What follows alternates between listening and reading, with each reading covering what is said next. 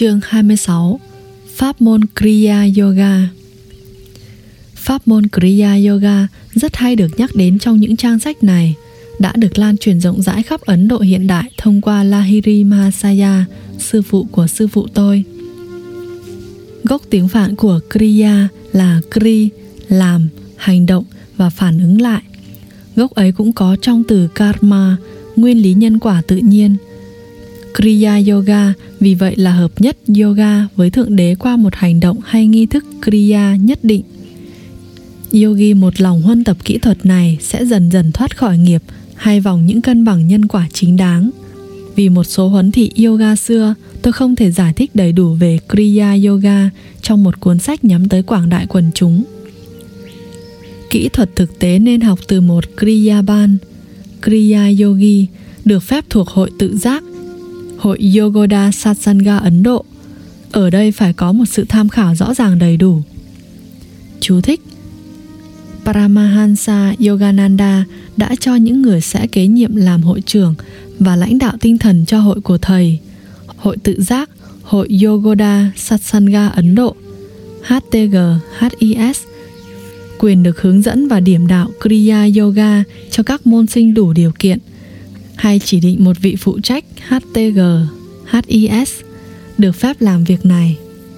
Thầy cũng đã dự liệu việc truyền bá không ngừng pháp môn Kriya Yoga qua loạt bài của hội tự giác Yogoda, có thể tìm thấy tại trụ sở quốc tế hội tự giác ở Los Angeles.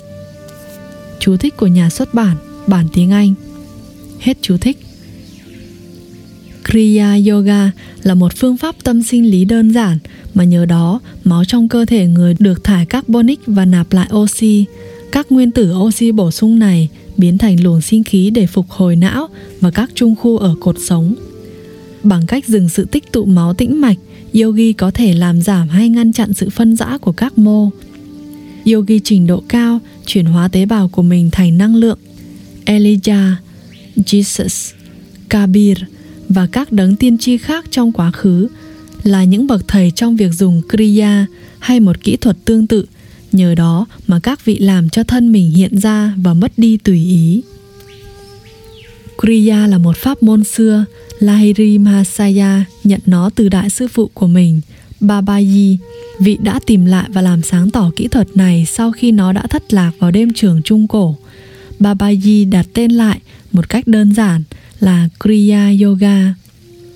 Kriya Yoga mà ta đang trao cho thế giới qua con vào thế kỷ 19 này, Babaji đã nói với Lahiri Mahasaya, là sự hồi sinh của chính cái pháp môn mà bao thiên niên kỷ trước Krishna đã trao cho Arjuna, và cái mà về sau Patanjali và Chúa Kitô, Thánh John, Thánh Paul, Phaolô và các tông đồ khác biết.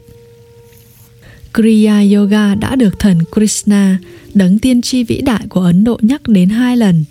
Trong Bhagavad Gita, một khổ thơ đã nói: khi đưa hơi thở hít vào hơi thở ra, rồi đưa hơi thở ra vào hơi thở hít vào, yogi sẽ trung hòa cả hai hơi thở. Do vậy, yogi sẽ giải phóng prana trong tim và kiểm soát được sinh lực của mình. Chú thích: Bhagavad Gita. Hết chú thích. Giải thích là yogi ngăn chặn mọi sự suy hoại của thân bằng cách có được một nguồn cung cấp bổ sung prana, sinh lực, qua việc làm yên hoạt động của tim phổi. Yogi còn ngừng những chuyển hóa trong sự phát triển trong cơ thể bằng cách kiểm soát apana, trọc khí, trung hòa sự suy tàn và phát triển theo cách đó. Yogi sẽ học được cách kiểm soát sinh lực. Một khổ tơ Gita khác nói: thiền sư đó, Muni, trở nên mãi mãi tự tại, là kẻ trong khi kiếm tìm mục đích tối thượng có thể rút lui khỏi các hiện tượng ngoại giới bằng cách định cái nhìn ở điểm giữa hai chân mày và bằng cách trung hòa các luồng cân bằng prana và apana trôi bên trong mũi và phổi, kiểm soát trí giác quan và trí tuệ của mình, xua đi tham dục, sợ hãi và giận dữ. Chú thích: Bhagavad Gita. Xem các trang 537, 539, 540 để có sự giải thích kỹ hơn về pháp môn thở. Hết chú thích. Krishna cũng kể lại rằng chính Ngài trong một hiện thân trước đây là người đã truyền dạy yoga bất hoại lại cho một bậc giác ngộ là Vivasvat, người trao lại cho Manu, nhà lập pháp vĩ đại. Chú thích: Bhagavad Gita, tác giả thời tiền sử của Manava Dharma Shastra hay Bộ luật Manu. Những cuốn sách này hình thành nên thông luật pháp điển hóa có hiệu lực ở Ấn Độ đến ngày nay. Hết chú thích. Ngài ấy đến lượt mình dạy cho Ikshwaku, người sáng lập ra triều đại chiến binh mặt trời ở Ấn Độ, được truyền từ người này sang người kia như vậy. Yoga vương đạo được các rishi giữ gìn cho đến khi các thời đại duy vật ra đời. Chú thích: mở đầu của các thời đại duy vật theo phỏng tính của kinh điển Ấn Độ giáo là năm 3102 trước công nguyên. Năm đó là khởi đầu của Dwapara Yuga cuối trong cung suy của chu kỳ tiến động, và cũng là khởi đầu của Kali Yuga trong chu kỳ vũ trụ, xem trang 212. Phần lớn các nhà nhân loại học tin rằng 10.000 năm trước, nhân loại sống trong một thời đại đồ đá man dợ, bác bỏ ngay các truyền thuyết phổ biến về các nền văn minh tối cổ ở Lemuria, Atlantis, Ấn Độ, Trung Hoa, Nhật Bản, Ai Cập, Mexico và nhiều xứ khác, coi như là thần thoại. Hết chú thích. Bấy giờ, vì tính vi mật tôn giáo và sự hờ hững của người đời, pháp môn thiêng liêng này dần trở nên cách biệt. Kriya Yoga được hiền giả Patanjali đời xưa, người diễn giải yoga lỗi lạc nhất, nhắc đến 2 lần. Ngài viết: Kriya Yoga gồm kỷ luật thân, kiểm soát tâm và trầm tư về Aum. Chú thích: Yoga Sutra 2.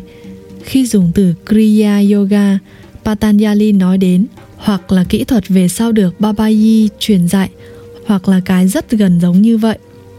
Việc Patanjali đã nhắc đến một kỹ thuật kiểm soát sinh lực cụ thể được chứng minh bởi câu cách ngôn của Ngài trong Yoga Sutra 2 nêu trong trang này. Hết chú thích.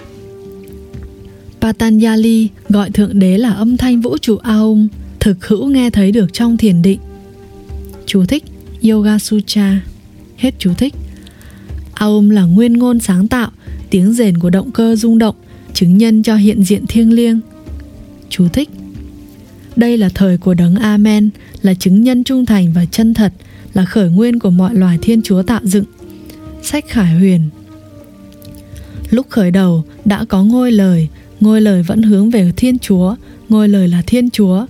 Nhờ ngôi lời, nguyên ngôn hay Aum, vạn vật được tạo thành, và không có người thì chẳng có gì được tạo thành. Tin mừng theo Thánh Gioan. Aum trong Vệ Đà trở thành Hum thiêng liêng của người Tây Tạng, Amin của người Hồi giáo và Amen của người Ai Cập, Hy Lạp, La Mã, Do Thái và Cơ đốc giáo.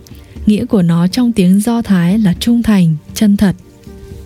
Hết chú thích. Ngay cả người mới nhập môn yoga cũng có thể sớm nghe thấy âm thanh siêu việt Aum. Qua sự khích lệ tâm linh cực lạc này, kẻ ấy sẽ đương nhiên tin chắc là mình đang giao hòa với những cõi thiên. Patanjali nhắc đến kỹ thuật Kriya hay kiểm soát sinh lực lần thứ 2 như sau: giải thoát có thể đạt được bằng Pranayama, cái được thực hiện bằng cách tách 2 quá trình hít vào và thở ra. Chú thích: Yoga Sutra 2. Hết chú thích. Thánh Paul đã biết Kriya Yoga hay một kỹ thuật tương tự. Nhờ đó, Ngài có thể điều hòa các dòng sinh lực qua lại giữa các giác quan. Do vậy mà Ngài có thể nói: thưa chúng ta, mỗi ngày tôi phải đối diện với cái chết. Tôi có hãnh diện về anh em. Trong Đức Kitô Giêsu, Chúa chúng ta, thì mới quả quyết như vậy. Chú thích: Thư 1 gửi tín hữu Corinto. Hãnh diện về chúng ta là dịch chính xác, không phải như thường được dịch hãnh diện về anh em. Thánh Paul muốn nói đến tính vũ trụ của tâm thức Chúa. Hết chú thích. Bằng một phương pháp tập trung vào bên trong toàn bộ sinh lực cơ thể, cái thường chỉ được hướng ra bên ngoài đến thế giới giác quan. Do vậy mà làm cho nó dường như có tính xác thực. Thánh Paul mỗi ngày được chứng nghiệm một hợp nhất yoga thật sự với hãnh diện cực lạc của tâm thức Chúa. Trong trạng thái diễm phúc đó, Ngài cảm nhận là chết hay thoát khỏi sự lừa mị của giác quan, thế giới của Maya. Trong các trạng thái sơ khởi khi giao hòa cùng Thượng Đế, Sabikampa Samadhi, tâm thức của tín đồ hòa trong linh hồn vũ trụ, sinh lực của y rút khỏi xác thân, có vẻ như chết hay bất động và cứng đờ. Yogi hoàn toàn ý thức được trạng thái sinh khí tạm ngưng của mình. Song khi đi tiếp lên các trạng thái tâm linh cao hơn, Nirvikalpa Samadhi, Yogi sẽ gặp gỡ Thượng Đế mà không có sự ngưng động của cơ thể, và ở trong ý thức tỉnh táo bình thường của mình, ngay cả khi đang thực hiện những phận sự đời trần. Chú thích: từ tiếng Phạn Vikalpa nghĩa là sự khác biệt, không đồng nhất. Sabikalpa là trạng thái Samadhi có sự phân biệt. Nirvikalpa là trạng thái không có phân biệt, nghĩa là trong Sabikalpa Samadhi, tín đồ vẫn còn lại một chút cảm giác phân ly với Thượng Đế, trong khi trong Nirvikalpa Samadhi, tín đồ nhận ra trọn vẹn thể tính của mình là tinh thần. Hết chú thích. Kriya Yoga là một khí cụ mà nhờ đó tiến hóa của con người có thể đi nhanh hơn. Sri Yukteswar giải thích cho các môn sinh, các yogi xưa đã phát hiện ra rằng bí mật của tâm thức vũ trụ liên hệ mật thiết với làm chủ hơi thở. Đây là cống hiến độc đáo và bất tử của Ấn Độ cho kho tàng tri thức thế giới. Sinh lực, cái thường được hấp thụ trong việc duy trì hoạt động của tim, phải được giải phóng cho các hoạt động cao hơn bằng một phương pháp làm định và tĩnh những đòi hỏi không ngừng của hơi thở. Kriya Yoga bằng ý hướng sinh lực của mình đi vòng tròn, hướng lên và hướng xuống, quanh 6 trung khu cột sống, các đám rối tủy sống, cổ, lưng, thắt lưng, xương cùng và xương cụt. Tương ứng với 12 cung hoàng đạo, con người vũ trụ tượng trưng. Nửa phút năng lượng đi quanh dây cột sống nhạy cảm của người, ảnh hưởng đến tiến bộ thâm diệu trong sự tiến hóa của anh ta. Nửa phút Kriya đó tương đương 1 năm khai mở linh hồn tự nhiên. Tiểu vũ trụ con người với 6, 12 tính cả phân cực, chòm sao bên trong quay quanh mặt trời con mắt tâm linh toàn trí, tương ứng với mặt trời thực và 12 cung hoàng đạo. Do vậy mà mỗi người đều chịu ảnh hưởng của một vũ trụ bên trong và một vũ trụ bên ngoài. Các rishi xưa đã nhận ra là môi trường cõi trời và cõi trần của con người theo một chuỗi các vận 12 năm thúc hắn đi tới trên con đường tự nhiên của mình. Kinh thư khẳng định rằng con người cần 1 triệu năm tiến hóa bình thường, không bệnh tật mới hoàn thiện được não người và đạt được tâm thức vũ trụ. Huân tập 1000 Kriya trong 8 giờ rưỡi sẽ cho yogi trong 1 ngày, tương đương với 1000 năm tiến hóa tự nhiên, 365.000 năm tiến hóa trong 1 năm. Do vậy, trong 3 năm, một Kriya Yoga bằng sự tự tinh tiến thông minh có thể đạt được cái thành quả mà thiên nhiên trong 1 triệu năm mới làm được. Con đường tắt Kriya dĩ nhiên chỉ có thể được những yogi trình độ cao thâm áp dụng. Được sự hướng dẫn của một sư phụ, những yogi ấy đã sửa soạn kỹ lưỡng thân và não mình để chịu được cái năng lượng mà tu luyện tập trung sản sinh ra. Người nhập môn Kriya chỉ tập kỹ thuật yoga của mình 14 đến 24 thời, 2 lần mỗi ngày. Một số yogi đạt được giải thoát trong 6, 12, 24 hay 48 năm. Yogi chết trước khi đạt đến toàn giác sẽ mang theo thiện nghiệp do tinh tiến tu luyện Kriya trong quá khứ. Trong kiếp sau yogi ấy, một cách tự nhiên con người đó sẽ được đẩy tới mục đích vô cùng của mình. Thân người thường giống như một bóng đèn 50W, không kham nổi 1 tỷ W năng lượng do luyện tập Kriya quá mức thắp lên. Bằng cách tăng dần dà và đều đặn các phép Kriya đơn giản và dễ dàng, ngày này qua ngày khác, cơ thể người sẽ dần biến đổi một cách siêu hình và cuối cùng sẵn sàng để bộc lộ những tiềm năng vô cùng tận của năng lượng vũ trụ, là cái cấu thành biểu hiện tích cực về mặt vật chất đầu tiên của tinh thần. Kriya Yoga không có điểm gì chung với các bài tập thở thiếu khoa học mà một số người cuồng tín lạc lối dạy. Những cố gắng nín hơi thở một cách khiên cưỡng trong phổi là phi tự nhiên và rõ ràng là khó chịu. Ngược lại, luyện Kriya ngay từ đầu đã đi kèm với những cảm nhận bình an và những cảm giác xoa dịu từ tác động phục hồi nơi cột sống. Kỹ thuật yoga xưa biến hơi thở thành chất ý thức. Nhờ tiến bộ tâm linh mà người ta có thể nhận ra hơi thở là một khái niệm tinh thần, một hành vi của tâm thức, một hơi thở ước mơ. Có thể nêu ra nhiều ví dụ về mối tương quan chính xác giữa nhịp hô hấp ở người và các biến đổi trong trạng thái tâm thức của y. Một người đang chú tâm hoàn toàn, ví dụ như đang trong một cuộc đấu trí gần đến hồi kết nào đó, hay khi đang cố gắng lập một kỳ tích về thể lực khó khăn hay khéo léo nào đó, sẽ tự động thở rất chậm. Mức độ định trí khi chú tâm tùy thuộc vào việc thở chậm, hơi thở nhanh hoặc không đều là một trạng thái đi kèm không thể tránh khỏi của những trạng thái cảm xúc nguy hại, sợ hãi, thèm khát, giận dữ. Con khỉ hiếu động thở 32 nhịp một phút, trái với nhịp thở trung bình của người là 18 nhịp. Voi, rùa, rắn và các sinh vật khác nổi tiếng là sống lâu có một nhịp hô hấp chậm hơn người. Ví dụ, rùa khổng lồ có thể sống đến 300 năm, thở chỉ 4 nhịp một phút. Các tác động phục hồi của giấc ngủ là nhờ con người tạm thời không ý thức về thân thể và thở. Người ngủ trở thành một yogi, hàng đêm y vô thức thực hiện nghi thức của yogi là giải phóng mình khỏi sự đồng hóa với xác thân và hòa sinh lực với các luồng phục hồi trong vùng não chính và trong 6 máy phát điện phụ là các trung khu ở cột sống. Do vậy, rất vô tình, người ngủ được nạp năng lượng vũ trụ duy trì toàn bộ sự sống. Yogi tự giác thì lại thực hiện một quá trình tự nhiên, đơn giản có ý thức, không phải vô thức chậm chạp như người ngủ.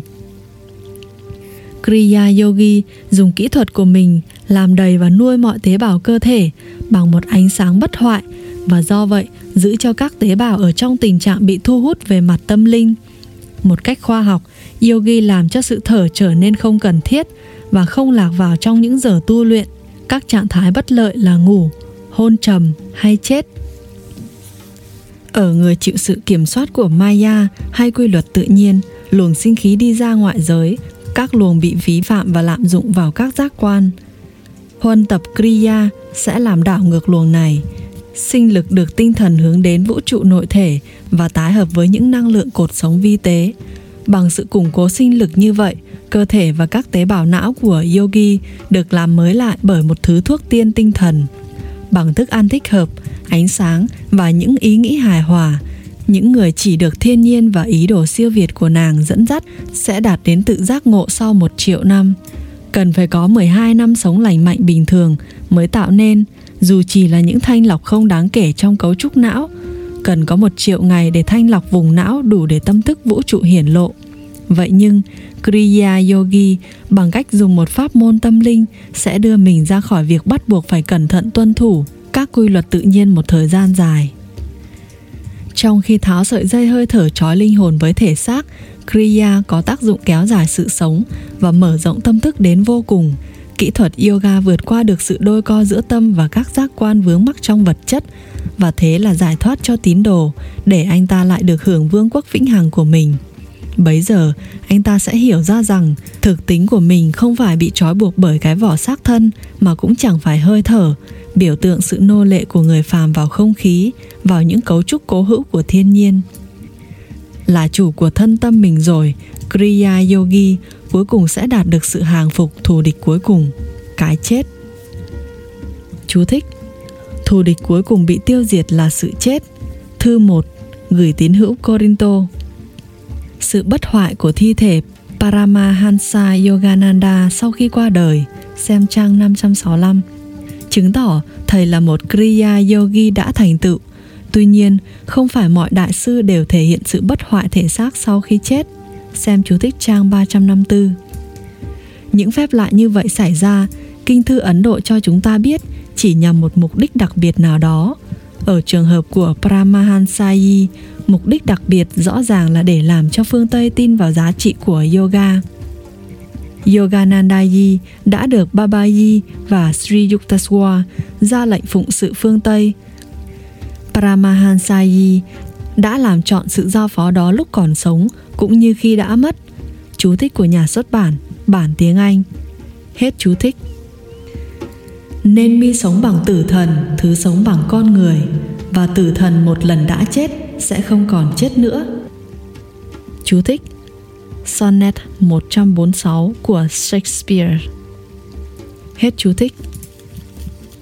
Phép nội quan hay ngồi trong im lặng là một cách không khoa học cố giằng tâm trí ra khỏi các giác quan được ràng buộc với nhau bởi sinh lực. Tâm trầm mặc khi thử trở về với thần tính của mình, liên tục bị những dòng sinh lực lôi trở lại về phía giác quan. Kriya, trong khi kiểm soát tâm một cách trực tiếp bằng sinh lực là con đường dễ nhất, hữu hiệu nhất và khoa học nhất để đến với Thượng Đế. Trái với con đường xe bò, lý thuyết chậm chạp, không chắc chắn đến với Thượng Đế, Kriya Yoga có thể được gọi một cách đúng đắn là đường hàng không. Pháp môn yoga dựa trên sự xem xét thực nghiệm mọi hình thức kỹ thuật định trí và thiền. Yoga cho phép tín đồ bật và tắt tùy ý dòng sinh lực đến các điện thoại ngũ căn, 5 giác quan là nhãn, nhĩ, tỷ, thiệt và thân, thị giác, thính giác, khứu giác, vị giác và xúc giác. Khi đạt được khả năng ngắt giác quan này rồi, yogi sẽ thấy dễ dàng đưa tâm thức tùy ý vào các cõi trời hay cõi vật chất. Y sẽ không còn bị sinh lực ép uổng, đưa trở lại cái ảnh giới trần tục với những cảm xúc xáo trộn và những ý nghĩ tán loạn. Cuộc sống của một Kriya Yogi thâm hậu không chịu ảnh hưởng của quả từ nghiệp trong quá khứ, mà chỉ của những dẫn dắt từ linh hồn. Tín đồ do vậy thoát được những giám sát tiến hóa chậm của những hành động ngã chấp, thiện hay ác, của kiếp sống thường tình, nặng nề và chậm như ốc sên so với trái tim đại bàng. Phương pháp cao sống bằng linh hồn giải thoát cho yogi. Khi đã thoát ra khỏi nhà tù bản ngã, anh ta sẽ nếm thấy không khí thăm thẳm của vô biên. Thân phận nô lệ của sự sống tự nhiên, ngược lại, đã bị ấn định trong một nhịp điệu bẽ bàng. Khi để đời mình chỉ tuân thủ luật tiến hóa không thôi, con người không thể xứng với cái gấp gáp nhân nhượng từ thiên nhiên. Dù anh ta sống mà không làm trái những quy luật chi phối thân và tâm mình, thì anh ta cũng phải chịu 1 triệu năm đầu thai muôn mặt mới đạt đến giải thoát tối hậu. Do vậy, các phương pháp rút ngắn của yogi khi tháo mình ra khỏi những đồng hóa thể xác và tinh thần mà chọn thể tính linh hồn được trao cho những ai không cam chịu 1 triệu năm. Chu vi số học này rộng thêm đối với người phàm, kẻ còn chưa sống hài hòa với thiên nhiên được, huống hồ là linh hồn mình. Trong khi đuổi theo những rối rắm đa đoan trái tự nhiên và trong ý và thân xúc phạm đến sự lành mạnh ngọt ngào của thiên nhiên, với anh ta 2 triệu năm còn chưa đủ để giải thoát. Người phàm phu hiếm khi hay không bao giờ nhận ra thân mình là một vương quốc được cai trị bởi hoàng đế linh hồn trên cái ngai là sọ, cùng các quan nhiếp chính giới quyền là 6 trung khu cột sống hay vùng tâm thức. Chế độ chính trị thần quyền này kéo dài đến tận một đám thần dân tuân phục, 27.000 tỷ tế bào, chắc chắn được phú cho trí tuệ dường như tự động, mà nhờ đó chúng thực hiện mọi nhiệm vụ phát triển, chuyển hóa và phân rã trong cơ thể, và 50 triệu ý nghĩ, cảm xúc bên dưới cùng những biến thiên của các giai đoạn luân phiên nhau trong tâm thức người trong một kiếp người trung bình 60 năm. Bất kỳ cuộc giấy loạn rõ ràng nào ở thân hay tâm người chống lại hoàng đế linh hồn, thể hiện ở một chứng bệnh hay tình trạng loạn trí, cũng không phải là do sự bất trung trong đám thần dân bé mọn, mà bắt nguồn từ việc con người trong quá khứ hay hiện tại lạm dụng nhân cách hay thả tự do ý chí của mình, được trao cho anh ta đồng thời với một linh hồn và không bao giờ có thể hủy bỏ được. Đánh đồng mình với một bản ngã nông cạn, con người cứ đương nhiên cho rằng mình chính là kẻ nghĩ suy, ước muốn, cảm thấy, tiêu hóa thức ăn và giữ cho mình tồn tại, không bao giờ thừa nhận bằng suy ngẫm, chỉ một chút thôi là đủ, rằng trong cuộc đời bình thường của mình, anh ta bất quá chỉ là một con rối của hành động quá khứ, nghiệp và của thiên nhiên hay hoàn cảnh. Những phản ứng lý trí, cảm giác, tâm trạng và thói quen của mỗi người chỉ là quả của nhân trong quá khứ, dù đó là kiếp này hay kiếp trước. Song cao vượt trên cả những ảnh hưởng đó là linh hồn cao quý của anh ta. Vứt bỏ những chân lý và tự do ngắn ngủi, Kriya Yogi vượt ra mọi huyễn hoặc mà bước vào yếu tính giải thoát của mình. Kinh điển thế giới tuyên thuyết rằng con người không phải là một xác thân hoại diệt mà là một linh hồn sống. Nơi Kriya Yoga, anh ta sẽ tìm thấy một phương pháp để chứng minh sự khẳng định kinh điển này. Nghi thức bên ngoài không diệt được vô minh vì chúng không đối nghịch nhau. Sankara viết trong Century of Verses nổi tiếng: chỉ có tuệ giác mới diệt được vô minh. Tri kiến không thể nảy ra bởi bất kỳ phương tiện nào khác ngoài truy vấn: ta là ai? Vũ trụ này đã ra đời ra làm sao? Ai là kẻ tạo ra nó? Cái gì là căn nguyên vật chất của nó? Đây là loại truy vấn được bàn đến. Trí tuệ không có lời đáp cho những câu hỏi này. Vì vậy, mà các rishi đã phát triển yoga như một kỹ thuật truy vấn tinh thần. Yogi chân chính, trong khi đưa ý nghĩ, ý chí và tình cảm của mình ra khỏi những đánh đồng sai lạc với những dục vọng của xác thân, hợp nhất tâm với các năng lượng siêu thức trong các điện thờ ở cột sống. Nhờ vậy sẽ sống ở đời như Thượng Đế muốn. Y không lo bị ép bởi những thúc đẩy của quá khứ, mà cũng chẳng bởi những duyên cớ mới từ sự mê muội của con người. Có được sự mãn nguyện khát khao vô thượng rồi, Y sẽ an toàn trong nơi ẩn náu tối hậu của tinh thần hoan hỷ không bao giờ cạn. Khi nói đến tính hiệu quả chắc chắn và có phương pháp của yoga, Krishna khen ngợi yogi có kỹ thuật trong câu sau: Yogi vĩ đại hơn các tu sĩ khổ hạnh hành xác, còn vĩ đại hơn tín đồ theo con đường minh triết Jnana Yoga hay con đường hành động Karma Yoga. Hỡi đệ tử Arjuna, hãy là một yogi. Chú thích: Bhagavad Gita. Khoa học hiện đại đã bắt đầu nhận ra các tác dụng chữa bệnh và phục hồi thật sự phi thường đối với thân và tâm của việc ngưng thở. Bác sĩ Alvin L. Barrett tại trường đại học thầy thuốc và bác sĩ ngoại khoa New York đã đề xướng một liệu pháp nghỉ ngơi cục bộ cho phổi đang phục hồi sức khỏe cho nhiều người mắc bệnh lao.